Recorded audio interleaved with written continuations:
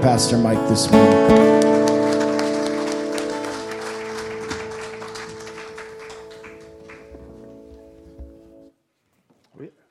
We could just do some more music. I was enjoying that. That was great stuff. I'm going to borrow that chair, your stool there. Thank you. We are studying together in the book of Colossians. We've been looking at this idea that me plus Jesus equal complete. We've been adding some equations to this. We've been looking at it, and it says me plus Jesus equals my mission. And then some guys in my growth group this week said us plus Jesus equal church. So we're kind of catching what Paul's trying to teach us here about where completeness comes from, where fullness comes from. Now I want to remind you that the reason this letter is written is because the Christians in Colossae were under attack. There were some super apostles, some false teachers, false apostles who had come and who had said that it couldn't possibly be so simple that it would be all about just faith in Jesus Christ. That there could be no way that His righteousness to your account would be enough. And so they had come trying to teach what they called a greater knowledge. They wanted to put forth something they said was very hidden and secret and only they could teach. And then they wanted to put forth a whole structure and set of rules and philosophy that without which you could not connect to God. And so it was deceiving the people in the church. And so Paul is writing to overcome this deception. And the section that we have come to is really one of his, I would say one of his powerful sections about summing up or conclusions from what he said thus far. Anytime you see the word therefore, he's beginning to sum up what he has said in the earlier verses. So we're going to read this together, and then we're going to unpack it a bit together. So I like it when you read out loud with me, so let's read God's word together. Therefore, as you received Christ Jesus the Lord, so walk in Him, rooted and built up in Him and established in the faith, just as you were taught, abounding in thanksgiving. See to it that no one takes you captive by philosophy and empty deceit, according to human tradition, according to the elemental spirits of the world, and not according to Christ. For in Him the whole fullness of deity dwells bodily. And if you have been filled in Him, who is the head of all rule and authority, in Him also you were circumcised with a circumcision made without hands, by putting off the body of the flesh by the circumcision of Christ, having been buried with Him in baptism, in which you were also raised with Him through faith in the powerful working of God, who raised Him from the dead. And you who were dead in your trespasses and the uncircumcision of your flesh, God made alive together with Him, having forgiven us all our trespasses, by canceling the record of debt that stood against us with its legal demands. This He set aside, nailing it to the cross. He disarmed the rulers and authorities and put them to open shame by triumphing over them in Him. This past week, I don't know if you remember, but there was a day where there was rain and there was wind and all kinds of fun happened. Well, at my house, a small tree, not a huge tree, but a small tree, uprooted and came crashing down towards my house. And as it came, fortunately, there was a hemlock tree that broke its fall, and so it didn't, break through the roof or any of those kind of things. But on my garage right now, there's a tree leaning, having fallen. So I went and looked at the tree. And one of the things that I noticed about this tree is even though it was fairly tall, it had very shallow roots. So I guess the combination of a wet ground and a strong wind and this somewhat healthy looking tree was immediately cast down and became dangerous to me, to my house, to my car. I just missed my car and just missed the house. And when I looked at that, I said, that's what Paul's talking about here. He's saying, there are a lot of people who look good but have shallow roots. And the first wind that comes, or the ground gets a little loose and gets a little too saturated, or whatever it is, and because they have such shallow roots, then a trial comes, or a deception comes, or a temptation comes, and instead of being able to be settled and firmly rooted, those shallow roots cause the weight of the tree to come crashing down. And it's dangerous not only to yourself, but to your family, to your friends, to your community. And so Paul is saying that when we are deceived, we're not rooted, we're not grounded. Now, let me give you some more descriptors of this, because I want you to understand this really fully. There are a lot of people around the faith. There are a lot of people who settle for something less than the deep roots. What they choose is they say, well, this Christianity, this faith thing sounds good to me. And so they recognize the truth of it, or they recognize the value of it, or the validity even of it, perhaps. And in recognizing it, they begin to think, well, that makes me a Christian. That makes me a follower of Christ because I recognize that this is true. The truth is, just to recognize something is to have very shallow roots in it. It is not to be settled in it. It is not grounded. So that when something comes to deceive you, and all you've done is intellectually or sort of in a very superficial way assented, okay, I believe in God. Okay, I believe in Jesus. Okay, I believe in the Bible. And you just have this sort of superficial assent. You say, well, I agree with it. I don't disagree with it. And it can look like, because you start to live sort of a moral life, or you start to live a sort of, a better life than you lived before, and you're starting to think, well, this tree's growing. Looks pretty good. Looks like it's getting taller. But Paul's saying, but the root problem stays. Because it's not about intellectual assent. It's not about you saying, well, I agree with this. It's really about that truth possessing you. It's about you beginning to say, this is what I trust. This is what I depend on. This is not just something I recognize. It's not just something in the periphery of my life. It's not something I do on Sunday. It starts to creep into and seep into every part of your being so that the roots go deep. And what Paul's saying, there will always be tests of your roots. They can be physical tests where you have a health issue, or it can be financial tests where suddenly you don't have enough money, or it can just be that things don't go the way you want them to go, and it's always a test of the roots.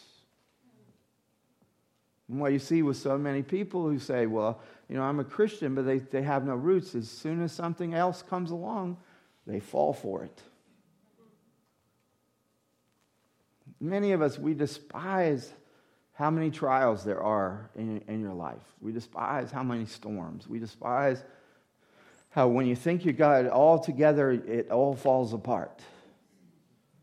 And yet, this Holy Spirit knows that unless the roots go deep, you will be satisfied with surface things. And when you're satisfied with surface things, what happens is then something will come along. And the enemy is very good at this. He has watched you your whole life. He's watched your family for all generations. And he knows what the pattern of deception that your family falls for. He's watched you. He doesn't tempt you with things that don't tempt you. He tempts you with the things that tempt you at your weakest moment. If you don't believe me in that, just think about this. Jesus had been fasting for 40 days. What did Satan say to him? Turn the stones into bread. That was a relatively important need at that moment if you hadn't eaten for 40 days. So you understand, He knows how to gear everything in your life to those moments of the greatest weakness. Because, see, He really doesn't believe you're going to be rooted and grounded in Christ. Now, the second, are you tracking with me on this? The second thing on this is, he says, as you received Christ Jesus, so walk in Him. Again, what some people do, it's not just the issue that they have nothing more than recognition and assent and some sort of intellectual or superficial agreement with Christianity, but rather there are some people who begin to try to make themselves into Christians. And they say, okay, what do I do? What do you want me to do? You know, what does God want from me? What does God want me to do? And so they immediately start running off trying to prove themselves to be Christians, doing all kind of works and activities and all kinds of things because they, again, are not rooted in His love, so they're trying to prove they're worthy of His love. So all kinds of craziness comes out of this. My family, when I was a teenager, I was a high school student. My family got very serious about following the Lord. My dad, my mom, they really wanted to follow the Lord, but they had no idea what that meant, so they thought, we just got to do stuff. We got to do stuff. So this one pastor who was a nut at our church, and they went to him, and he said, okay, here's what you got to do. You got to become strict Sabbatarians. None of you even know what that means. Thank God. But see, he was this really like rule-oriented guy, this behavior-oriented guy. And he told my parents, on Sundays, you can't eat out. On Sundays, you got to make your food on Saturday so you can eat on Sunday. You can't have any recreation, and you can't take naps. Okay? I'm not kidding you. Okay? This is a practice that goes back to the Puritans back in the 17th century. All right, so they said you have to take Sundays seriously. You have to listen to preaching all day long. I could do that for you if you want. You know, you're mean. That's on live stream. I'm going to come back to that. So here's what happened. This is hilarious. But so my father makes all of us stop. We're kids. We can't play at all.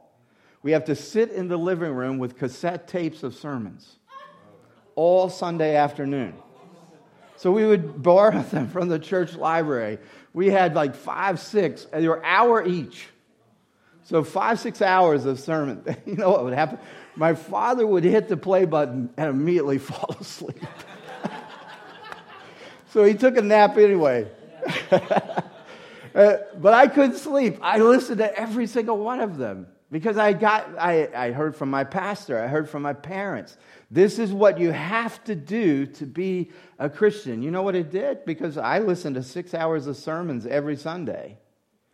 I said, I'm much a better Christian than any of you are. I'm much more spiritual than any of you are. You see, as soon as you go into performing to get God's approval, you suddenly realize you compare favorably to other people. And all it does is, again, you're deceived and you start getting your pride up. And instead of really understanding grace, now you're living out of law. And though I may favorably compare to someone else, I do not favorably compare to perfection. And that's the only standard that counts when you're in law. The Bible says if you've broken one commandment, you've broken them all. So what I find so often with people is that immediately wanting to do and want to be doers, what happens is, again, the roots are very shallow. And what Paul is saying here when he says, as you received Christ Jesus, how did you receive Him? You received Him by faith. You received Him by trusting in Him. You received Him by knowing His love for you. You received Him, and he says, in the same way you received Him, that's the only way you can walk in Him. You cannot walk as a Christian. You cannot flourish as a Christian unless your faith is growing in who Christ is and in what Christ has done for you. If you'll notice something in this passage that we had written today, or that we had read today, is that we're almost 2/3 of the way through the letter. And yet, he has not said anything about what you should do. There's not a single command that's been given. There's not a single imperative. You must do this.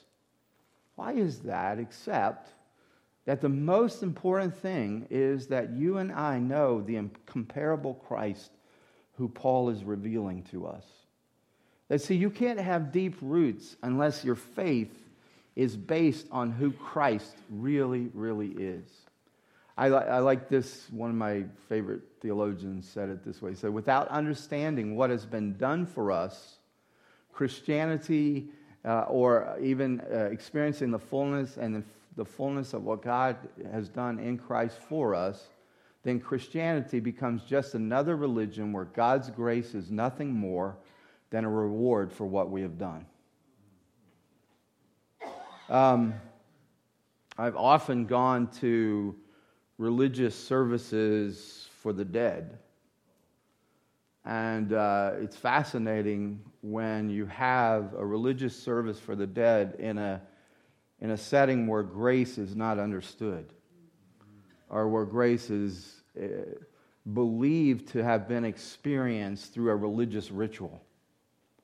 Can you understand with me that if grace is received through a ritual, then the ritual itself is a work, which therefore nullifies that it's grace?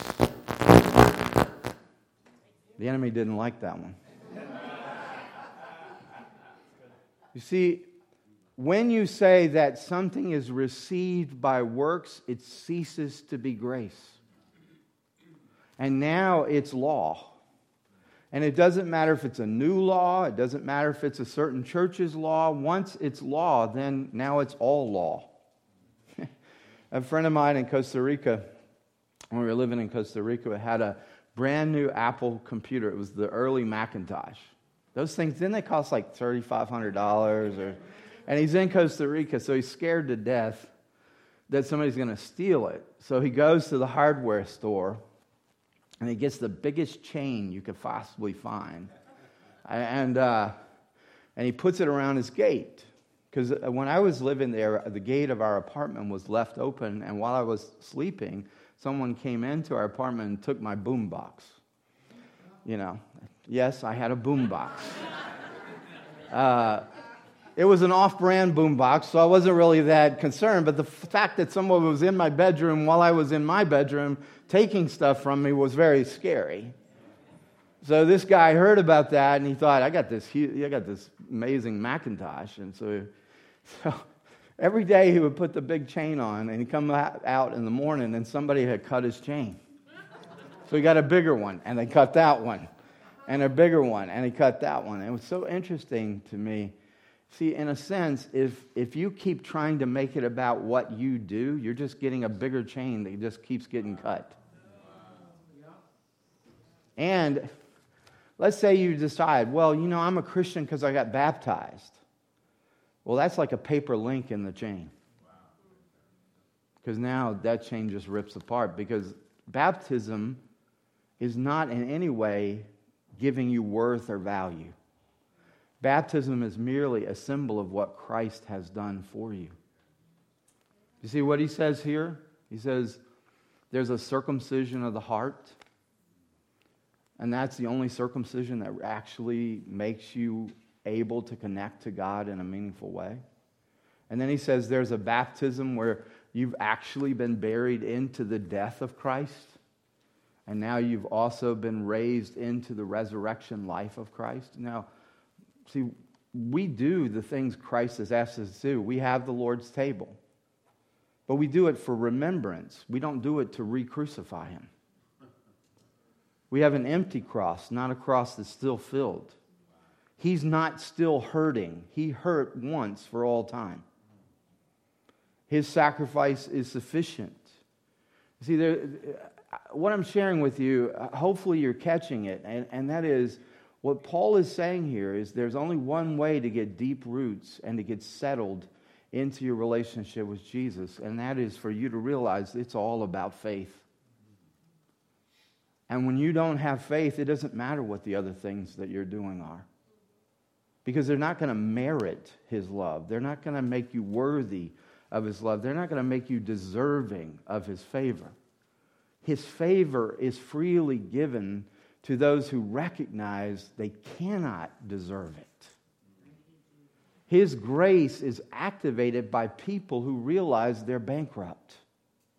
As long as you keep thinking you can do something to make Him love you, you have never understood Him. As long as you think there's something you can perform, something you can do, some sacrifice you can make, some whatever you can do that will make you worthy of His love, then you will never know His love. You only begin to know His love in the same way that we come into relationship with Jesus and we stay in relationship with Jesus is every single day you're recognizing it's all grace all the time. It's all faith all the time. And you hold on to that and you say, look, the thing in my life that's most important is that I keep growing in my faith. And again, it's not faith and faith. There are a lot of people who have faith and faith. They'll say, I have faith. And I'm like, in what? In nonsense. In stupid things. In yourself. Nobody's let you down more than you. Why would you have faith in you? And if some people say to me, well, faith is really difficult. I'm like, no, it isn't. You live by faith every single day. You sat in that chair by faith. You believed the chair was trustworthy. Some of you jumped on the chair because you're so tired, falling on the chair. You absolutely had saving faith in your chair. See, when you realize that Jesus is more real than the chair, that what He's done for you is more real than the chair, then you'll sit in Him and you'll rest in Him and you'll settle into Him. And the wind can blow and the rain can come. And the days that, like we sang about, where the nights are way too long, you're still sitting in that chair. Settled, rooted. But the problem is so many people never settle in. They never get rooted. Are you tracking with me on this? So, here are some of the signs that Paul gives of deviations from Christ. See, there are things in life that are incredibly attractive. Sometimes they seem more attractive than Jesus. Jesus seems like often the hard way, not the easy way. He Himself said it was the narrow way, not the broad way. Attractive things come, and they have drawing power, but what we don't realize is we get caught up in those things, and they actually take us captive. We could just start with addictive things. We could start with so many different things, but I'm 58 years old. The first time I ever saw a pornographic magazine, I was probably 11 or 12. I was riding my bike. We were riding through a trail in the wood, and there was this one sprawled out right by the woods. Let's see, how many years ago is that? That's 46 years ago. I can still see it in my head. And it still affects me. You understand, there are attractive things, but what do? They take you captive. There are people that take one hit of cocaine and they're hooked. There are some of us that if we have one drink, we can't just drink for enjoyment. We have to drink to get drunk. There are some of us, and I find myself to be one of those, that I have to be incredibly careful with painkillers. Because when they get in, they take us captive. And those are the big things. I mean, you could talk about adultery, you could talk about affairs, you could talk about cheesecake. It's just about anything that you begin to say, this is my life. And so many of us, maybe I'm alone in this, but my parents never prepared me for how to handle money. And I remember my first credit card, I'm like, wow, I got this much money. And then I realized, you got to pay it back. Still paying it back 50 years later. It's just amazing, the stuff, right? Do you see what Paul is saying? He's saying there are things that are geared to take you captive. and they'll unroot you. And they'll unsettle you, uproot you and unsettle you. You know, the way that you understand something that'll deviate you from Christ is it offers so much, but it leaves you so empty. And then Paul wants you to understand something. God does not give man-made regulations. God does not empower them. God does not value them. Like when somebody says, you got to do this, and it's there, you got to do this, it's not from God. The things that God wants you to do in your life are always for His glory, but also for your good. And that's what you always look at. When somebody puts forth a regulation for you to follow, and they say, God wants you to do this, and it's not from the Scripture, and it's not from God's heart for you. When somebody does that, what they're doing is actually diminishing the glory of God. And they're lifting up the will of a human. For years in my life, I prayed, give me more willpower. And He always said no. And I was always like, you mean God, you? Why don't you give me more willpower? I want to overcome this. I want to stop this. I want to be able to do this. I want to be more disciplined, all of this kind of stuff. I want you to give me more willpower. He said no. Because He won't share His glory with you. Because you can't handle it, and I can't handle it. And so what He wanted me to do was pray this, and when I prayed this, it started changing. He wanted me to yield my will. He wanted me to surrender my will. See, when you get man-made regulations, they are very appealing to your will. And they're almost always fit to whatever culture or whatever family orientation you come from. It's always things that you do and others don't do. I went to this Christmas pageant at a legalistic church. It was a 4-hour Christmas pageant that started with the birth of Christ and ended at the great white throne of judgment, with God the Father and God the Son in a courtroom judging people. And I wanted out of there so badly, but anybody with long hair and blue jeans went to hell. If they were listening to rock music on a Walkman, you can tell how long ago this was, but if they were listening to rock music on a Walkman, they went to hell. And anybody with khaki jeans and button-down shirts and short hair, if they were guys, went to heaven. Any girls with dresses and, very demure and looked like they had no sex appeal whatsoever went to heaven. Which all the women in that church fit. So, just seeing if you're awake.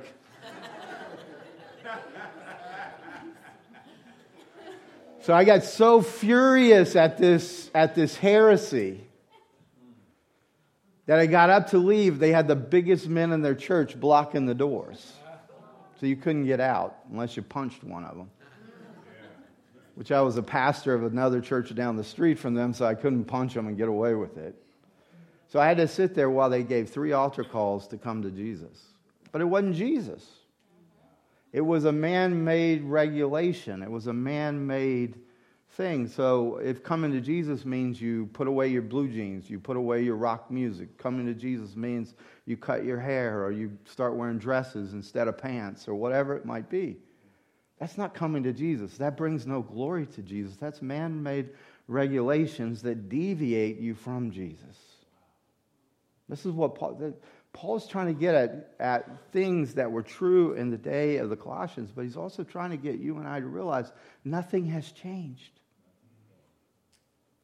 It is so hard in a way to keep it simple. All about Jesus. See, the real issue isn't do you wear this, do you eat this, do you drink that? That's not the real issue. The real issue is this. Are you moving closer to Jesus? Are you moving farther away from Him? See, people can keep the rules and be far away from Jesus. And there are people who look like they're not keeping the rules who are running to Jesus because they realize I have no other hope, no other life but Jesus. And our job is not to judge. Our job is not to put up a fence and say, you're in, you're out. Our job is to say, here's Jesus. And for us to have so experienced Him and so encountered Him that He's so real to us that what we're spilling out of our lives is not more rules and regulations, but more Jesus. Amen. Yes, sir. I mean, all of us get confused. All of us get a need sometimes to say, what do you want from me, Lord? That's not a bad thing. But what Paul is saying is you always go back to centering yourself on the truth. I belong to Christ. Christ belongs to me. This Christ who belongs to me is the incomparable Christ. He's the fullness of God. He's the image of the invisible God. He is all the love of God. He is all the peace of God. He's all the power of God. And He is not just with me, He is in me. He doesn't just hope I'm going to do better. He delights in me. He knew what He was getting into when He got into relationship with me. And you begin to realize a faith arises in you, not because you have a great faith, but because you have a great Savior. You might start with just a pea-shaped faith, but it will grow into and blossom into a giant tree. It may just be a seed, but it'll grow into a giant tree, not because of you, but because of Him. Because you start going, oh, He's fairer than the fairest of 10,000. So, here are some discerning questions from the passage. If somebody's telling you something about your spiritual life, you have to ask a question, or about your life in general. Does what they're telling me have substance? Is it transformative? Will it change my circumstances? Will it change my life? Is it rooted in the Word of God? Does it set my eyes on the glory of Jesus so that I trust Him more? Some of you are like me. You grew up with Godspell. And there was a song, Day by Day. Do any of you remember that song? It's actually a prayer from the 13th century by Richard of Chichester. And this is the prayer that he prayed. Thanks be to Thee, my Lord Jesus Christ, for all the benefits Thou hast given me, for all the pains and insults Thou hast borne for me. O most merciful Redeemer, friend, and brother, may I know Thee more clearly, love Thee more dearly, and follow Thee more nearly, day by day. It became a song, what was that, the 70s or 80s or whatever? But it's actually from the 13th century. Isn't it beautiful? Would you like to read it out loud with me? Let's do it together. Thanks be to Thee, my Lord Jesus Christ, for all the benefits Thou hast given me, for all the pains and insults Thou hast borne for me. O most merciful Redeemer, friend, and brother, may I know Thee more clearly, love Thee more dearly, and follow Thee more nearly day by day. Amen. Alan added a bit to that. Isn't that powerful? It's very simple though, right? Let me ask you this. Does it express your heart? If it expresses your heart, that's what Paul is saying. As you received Christ Jesus, so walk in Him. This walk that we're doing is difficult. Winds come. Storms come up. Trials come up. But knowing this and saying, I want to see Thee more clearly, love Thee more dearly, follow Thee more nearly, the roots go deep. So the question I really have this morning for you is, do you really seek this kind of fullness? Or are you settling for something less? Because in a sense, if you settle for the lesser, you'll never know there was greater. Wow. You know, I didn't grow up in New York. I grew up in Mississippi and Louisiana, and they had this stuff they called pizza. Now I've eaten pizza. Right? I mean, I want to go kick Pizza Hut, Papa John's, and Domino's off the face of the earth because that's like bread with some kind of ketchup on it. Once you have the real stuff, right? Aren't you angry that you ate all the second best? I mean, my mom used to make New York-style cheesecake from Jell-O. And we thought, wow, this is great, because we didn't have any other cheesecake to compare it to. So we're thinking, yeah, if somebody comes to me from New York and says, have you ever had New York cheesecake? Yeah, Jell-O makes it. It's right there in the box. And then you come and you actually have cheesecake, right? And you're like, Mom, I want to slap you upside the head for feeding me this stuff. Because this was not the real thing, I'm being dramatic for a purpose. You understand, you don't know what the greater tastes like if you settle for the lesser and never give the greater a try. And there are so many people that they've settled for rules and regulations, or they've gone to legalistic churches, or they've given themselves over to tradition or whatever it is, and they're like, this is, I'll settle for this. And what Paul says, you never have to settle for anything less than fullness. I love it that many of you come every single Sunday, because every single Sunday what we're doing here is we're going after fullness. We're saying there's more. We're saying we're not satisfied with Jell-O brand cheesecake. Maybe if we're starving, we'll eat Pizza Hut. But we're gonna have real New York pizza because we know what it is. Okay, and you know the difference, and when you eat it, you go, when it's not the real thing, and when you eat the real thing, you start to make sounds that are embarrassing, Well, that's what Paul's talking about here. Some people have settled for a copy. They've settled for a counterfeit. I see it all the time with people who just go through the motions. They don't realize the hunger in their heart is for the real thing, and so they've settled for the lesser thing because it's easier. Or because somebody told them it was enough. Let me tell you, it's not enough until you feel complete. This is one of those places where you get, in Christ, you get to eat your fill, and then it makes you hungry for more. You get to experience the depth, and then you get to see it's even deeper. And that's what Paul is talking about here. And so there's a fullness in Christ.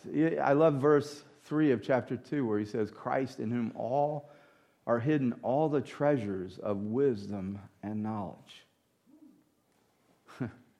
One of my favorite stories of unsettling. My dad bought a brand new car in 1964. You can tell how old I am. But in 1964, he bought a brand new car. His first new car ever. It was a Ford Falcon, if any of you know that. It was kind of like Ford's early small car. My dad was so proud of that car. But listen, it had no radio. It didn't even have a heater. So we lived in Louisiana. You didn't need heat very often, but there was no heater in the car whatsoever. So you had the stripped down, first brand new car, drives it for a week, something goes wrong with it. So the dealership says, bring it back in. He brings it in. They give him a Galaxy 500 to drive. It had AM/FM stereo, which was unusual in those days. It had air conditioning and Baton Rouge humidity. It had like leather seats, those big bench seats. All 7 of us could sleep there on that thing. All of this stuff. And here's my father driving this Galaxy 500 for a week. And they call him and say, your car is fixed. My dad never got to enjoy his new car again because he had driven such an amazing car. And so it was so bittersweet. And in life, I don't know if that kind of thing has ever happened to you, where you finally get what you want and you realize there was something better. And you find, I got this job. And you realize, it's not the job I thought it was. Or whatever it might be. See, in a way, that's how Satan wants to destroy your life. Is to keep you chasing after things that when you get them, you're immediately discontent with it. And unhappy with it. And what Paul is talking about here is that as you give yourself to Christ, you will never get discontent, because he will ever and always be opening up new views of who he is to you, and also opening you up so that you can receive more and more of what He's done for you. We're coming to the close, but I want to share with you 3 things that Christ did for you that are right here in this passage. And what Paul says here is that what Christ has done for you and what He wants you to experience is the fullness of life. But Paul makes it clear that that fullness of life will not be experienced without fellowship with Jesus. And that fellowship has to be day by day. It has to be each day. See thee more clearly, love thee more dearly, follow thee more nearly. Like if you just do it on Sundays, you'll never have fullness of life. Or if you just do it every now and then when you feel religious, you'll not have fullness of life. It's a fascinating thing to watch that people who go through catastrophes realize in the trauma they have to pray, they need to pray, but because they have not day by day prayed, they don't know how to pray in the big moments. See, what happens is if day by day you're fellowshipping with God, and you're fellowshipping with Christ, and you're being loved on by the Holy Spirit, if day by day you're listening to His voice, and you're reading His Word, and you're allowing yourself to be cleansed and bathed in Christ and His love for you, then when the big things come, you'll be ready. Because you'll be settled. You'll be rooted. Satan will not be able to take away your peace by circumstances. Because your peace is deep in the ground. See, as long as it's just on the surface, then all you have to do is have a good wind. The second thing, and the reason why you can have this fellowship with Jesus, is that you have forgiveness. This is the awesome thing in this passage. Do you know what happened on the cross? There's a record before you ever sinned, there was a record of your sin. And what Paul said is Jesus received that record, the written record that's against you. Everything that sometimes you hear the enemy saying, you did this, you did that, you're not worthy of God's love. Who could love you? If they even knew you, they would not love you. Every single thing that would create a division between you and God and make you unworthy of His love, everything, Paul said, has been written down, and it was nailed to the tree, and now it is set aside. Thank you, Lord. Do you know how many people pay thousands and thousands of dollars just because they need forgiveness, either in medication or treatments? Jesus. And what is being offered here to you is such a real forgiveness, because everything you've ever done was written down. And then it was nailed to the cross and it was set aside. Come on, that's good. And when you weren't even knowing it, because you said, Jesus, I want you in my life, when you weren't even knowing it, He snuck in and He circumcised your heart so that you could have a heart that connects to His heart. You understand? Physical circumcision doesn't make you closer to God. Heart circumcision makes you close to God. Physical baptism is a wonderful sign, but what Paul says is that in His forgiveness of you and in all His work for you, He baptized you Himself. He buried you with Him in His death, and then He raised you with Him in His resurrection. And then the last one. So, can you remember this? Life comes from fellowship with Jesus. Life comes from forgiveness. But life also comes from freedom. It says He disarmed all of the enemies against you, and He made a public spectacle of them. So life comes through freedom. Will you stand with me? I feel like I'm in a funeral home right now.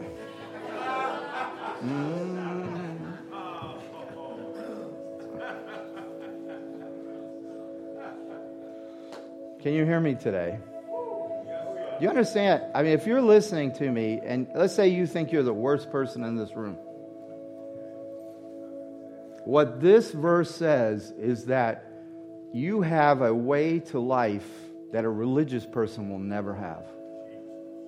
That the person in this room most counting on their religion, their morality, will never know fullness. Because there's only one way to walk in Christ, and that's the same way we receive Christ, and that's by faith. And see, you must understand something. Religion is organized rule keeping with organized scorekeeping. And this that Paul is saying here is all relationship. It's all relationship. I have life through fellowship. I have life through forgiveness. And I have life through freedom. Do you mind saying that with me? I kind of like those three together, right? Will you say it with me? I have life through fellowship with Jesus. I have life through forgiveness. And I have life through freedom.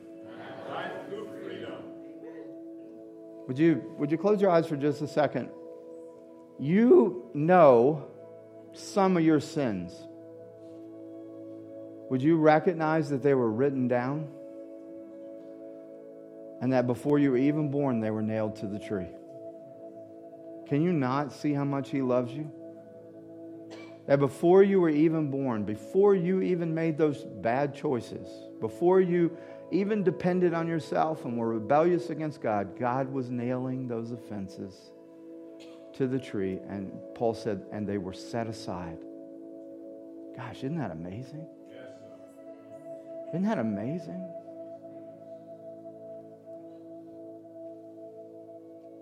Would you make a commitment today to walk in faith in the one who set aside all the written condemnation, all the written charges against you, who took on Himself everything you deserve so that now you can receive everything He deserves? There's fullness for you if you're willing. In Jesus' name. Amen. Now get out of here.